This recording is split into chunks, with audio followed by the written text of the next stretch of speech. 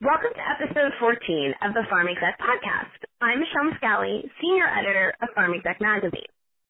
And I'm Kristen Harm, Associate Editor of Farm Exec Magazine. Pharmaceutical Executive Magazine is a multimedia publishing brand that brings you the latest commercial insights for the C-suite. Kristen, what are we talking about in this episode? We're speaking with Nancy Thornberry today, the CEO of Calliope.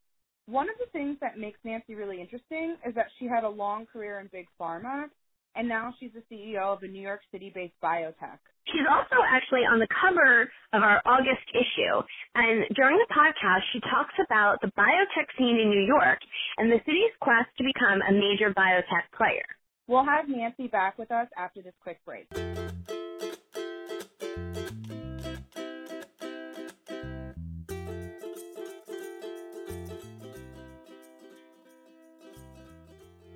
So we know you've been keeping up with our podcast episodes on SoundCloud, iTunes, and Google Play, among other apps.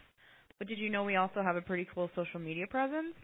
Our social media expert, Lisa Higgins, keeps our readers and listeners up to date on latest articles, podcast episodes, and industry trends. We'd love to interact with you and hear what you have to say about our podcast, article content, and magazine through our Twitter at FarmExec, our YouTube channel at FarmExec, and our Instagram at FarmExecutive. And then, of course, you can always find us at farmexec.com.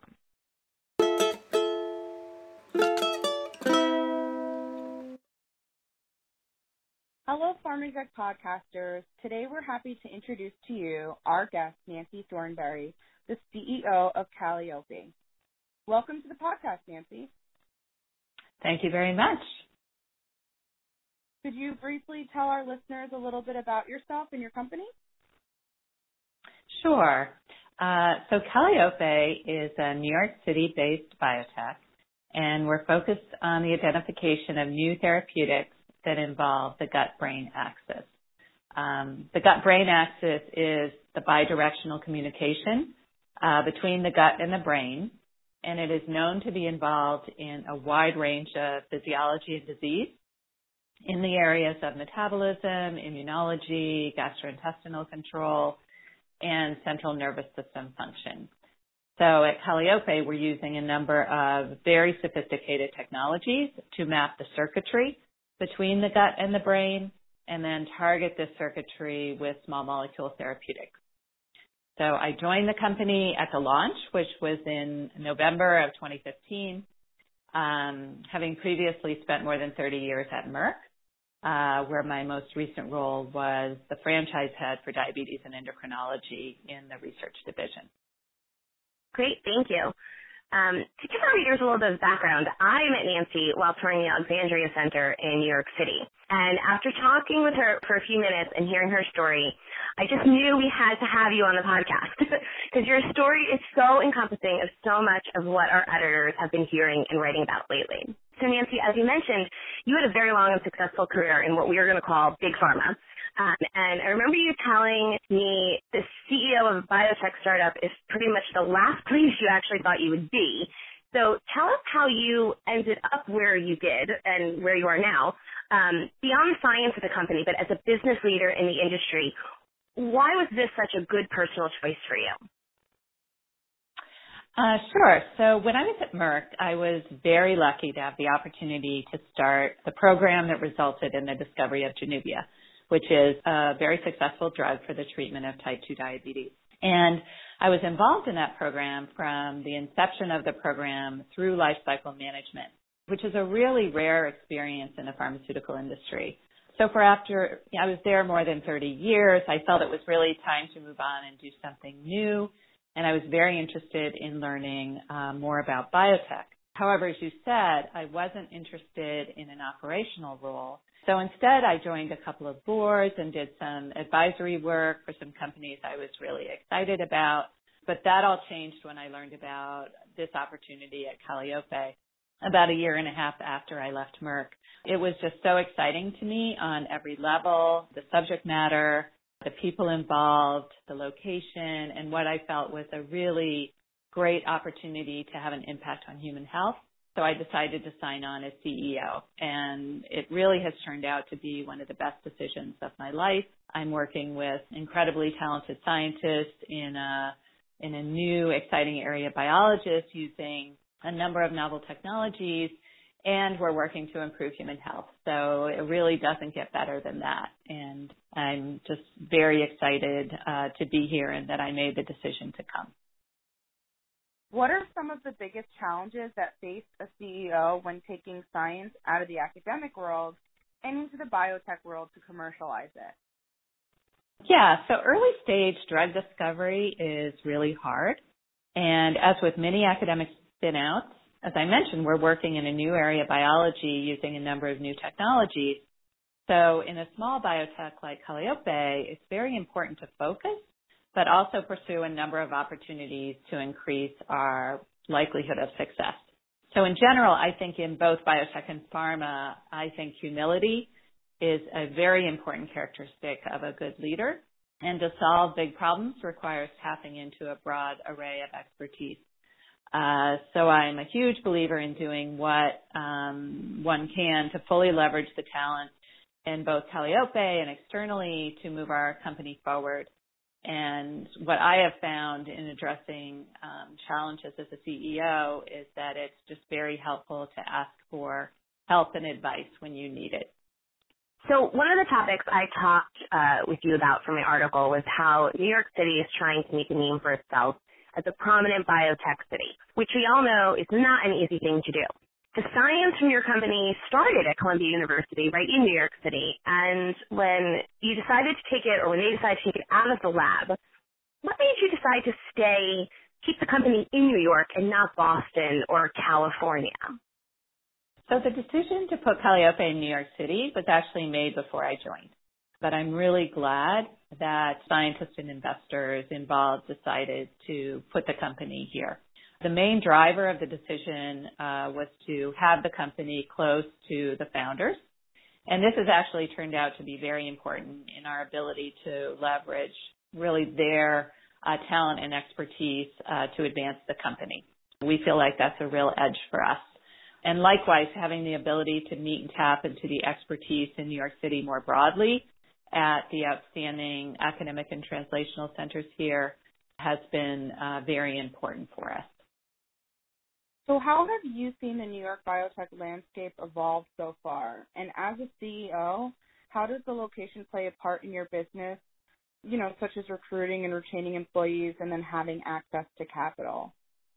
Right. So there's definitely good momentum in growing biotech in New York City, and this is what I've seen over the past almost 3 years while I've been involved in Calliope. Beyond having the access to our founders and other academic talent here, New York City has proven to be a really outstanding place from which to recruit. And I think it's a real edge for New York City relative to Boston and San Francisco. There's an untapped pool of talent from the local academic centers, and New York City is a great draw for talent in general. We have recruited a number of very strong scientists broadly from the U.S. and also from Europe, as well as from the local New York City academic institutions. And the bottom line is there's just a number of people who want to live and work in New York City. We're also right next to the New Jersey Pharma Corridor, so we can tap into those individuals who have deep expertise in drug discovery and who are interested in making the transition from pharma to biotech. And then to your comment about capital, there are a number of venture firms and also non-traditional sources of funding who are either based here in New York or have offices here. And what we're seeing is that the venture firms seem increasingly interested in being part of this emerging New York City biotech scene. So Calliope has grown really quickly. And for anybody who's ever been to New York or knows anything about New York City, space is a huge issue. So what's your experience with this? Yeah, so you're right. We actually started in November of 2015 with 7 employees, and we are now, I think, 49. So we have grown quickly in just, a little over 2.5 years. And it is true that space has historically been an issue in New York, but I think it's clear that the state and local governments are committed to building the life sciences in New York City and are working to solve this problem. It's been our experience that a number of real estate developers are also working really hard to identify incubator and growth space. And I think pharma companies will also increasingly step up to solve the problem. A very nice example being the recent opening of JLabs from Johnson & Johnson Innovation. At Calliope, we're very lucky to be in premier lab space in the Alexandria Center on 29th and 1st, which we found to be a terrific environment for doing research. And the Alexandria Center has also proven to be a great partner in anticipating our growth needs and working with us to grow the company. We've already bumped out our space once and are planning to bump out a little bit more in the next several months. So I anticipate going forward that space will not be as much of an issue in building biotech in New York City. That's really great to hear. So speaking of going forward, that leads into our next question perfectly. 10 years from now, we're sitting here having this same conversation about the New York biotech scene. What do you think that discussion will look like? How far have we come? Well, I think more generally that because of the recent advances in science and technology, that there's really never been a better time to be in biotech. And I think there will be continue to be a large investment in building biotech in New York City and beyond. As I mentioned, the access to talent and capital are here. So what really remains is for entrepreneurs and investors to continue to work with academic investigators and the tech transfer offices to identify the best opportunities for translation. So with the talent that we have here, the access to capital and the space, I'm very optimistic that in 10 years, New York City will be considered a major hub for innovation for life sciences. With your experience in both biotech and pharma, what are some of the most important things that you've learned about innovation and drug discovery, and how does it, or maybe it doesn't, differ between pharma and biotech? So first, I think it's important to note that to really address the challenges in human health and to develop truly transformational new medicines requires a very close collaboration between academia, biotech, and pharma. However, in the innovation space, having worked in both biotech and pharma, I have become convinced that biotech is more amenable, a really more optimal environment for early stage drug discovery. So, for example, at Calliope, there's near constant communication between our platform scientists, our drug discovery biologists, our chemists, and we're able to be very nimble and move quickly to where the science takes us. And this is really often difficult to achieve in a large pharma environment where there's generally more focus on the pipeline. So, I predict and anticipate that pharma will continue or even accelerate the trend of partnering with biotech companies to fuel their pipelines. That's some great insight into that subject because we're always talking about that. So I hope our listeners enjoy that. As we wrap up, I wanted to talk quickly about leadership. A few months back, you were on a panel at a New York Bio event I attended, and I remember you talking about working with a leadership coach and how much it made a difference in the team and encouraged everyone to work with one. Could you tell us a little bit more about that and why you encourage everyone to work with one? So outstanding collaboration is a critical element of any successful drug discovery effort, whether it be in pharma or in biotech. So it's really important to build a team mindset very quickly in a startup. At Calliope, as with many other young biotechs, we have a number of scientists who have come from academia or elsewhere but have never led a team, never been a manager, or never had the experience of working in a really intense team environment. So luckily, I was able to find a really outstanding coach who has been a great partner to me in building what I think is a highly functional team. So I would encourage others who are starting biotech in general to engage coaches to help to build the best team they can. Thank you, Nancy, for taking the time out today to speak with us. We are grateful for your insights into both pharma and biotech worlds. We really appreciate having you on today. Thank you very much. I've really enjoyed it.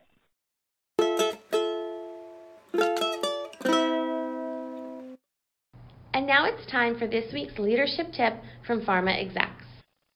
My name is Nancy Thornberry, and I am CEO of Calliope, and my best leadership tip is to hire the most talented people you can find and then let them run and fully leverage the talent around you to advance your company.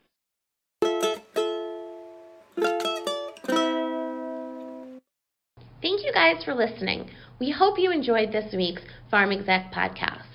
We are always pleased to take you behind the headlines, provide expert tips from industry leaders, and give you an inside look at what the Pharm Exec staff is working on. Remember that you can always find us on the web at pharmexec.com, on Twitter at pharmexec, or on Instagram at pharmexecutive, and on YouTube. The views expressed on this podcast do not reflect the views of Pharm Exec, its parent company, or our advertisers. For editorial questions, please email editorial director lisa.henderson@ubm.com. And for sponsorship opportunities, please email group publisher Todd Baker at todd.baker@ubm.com.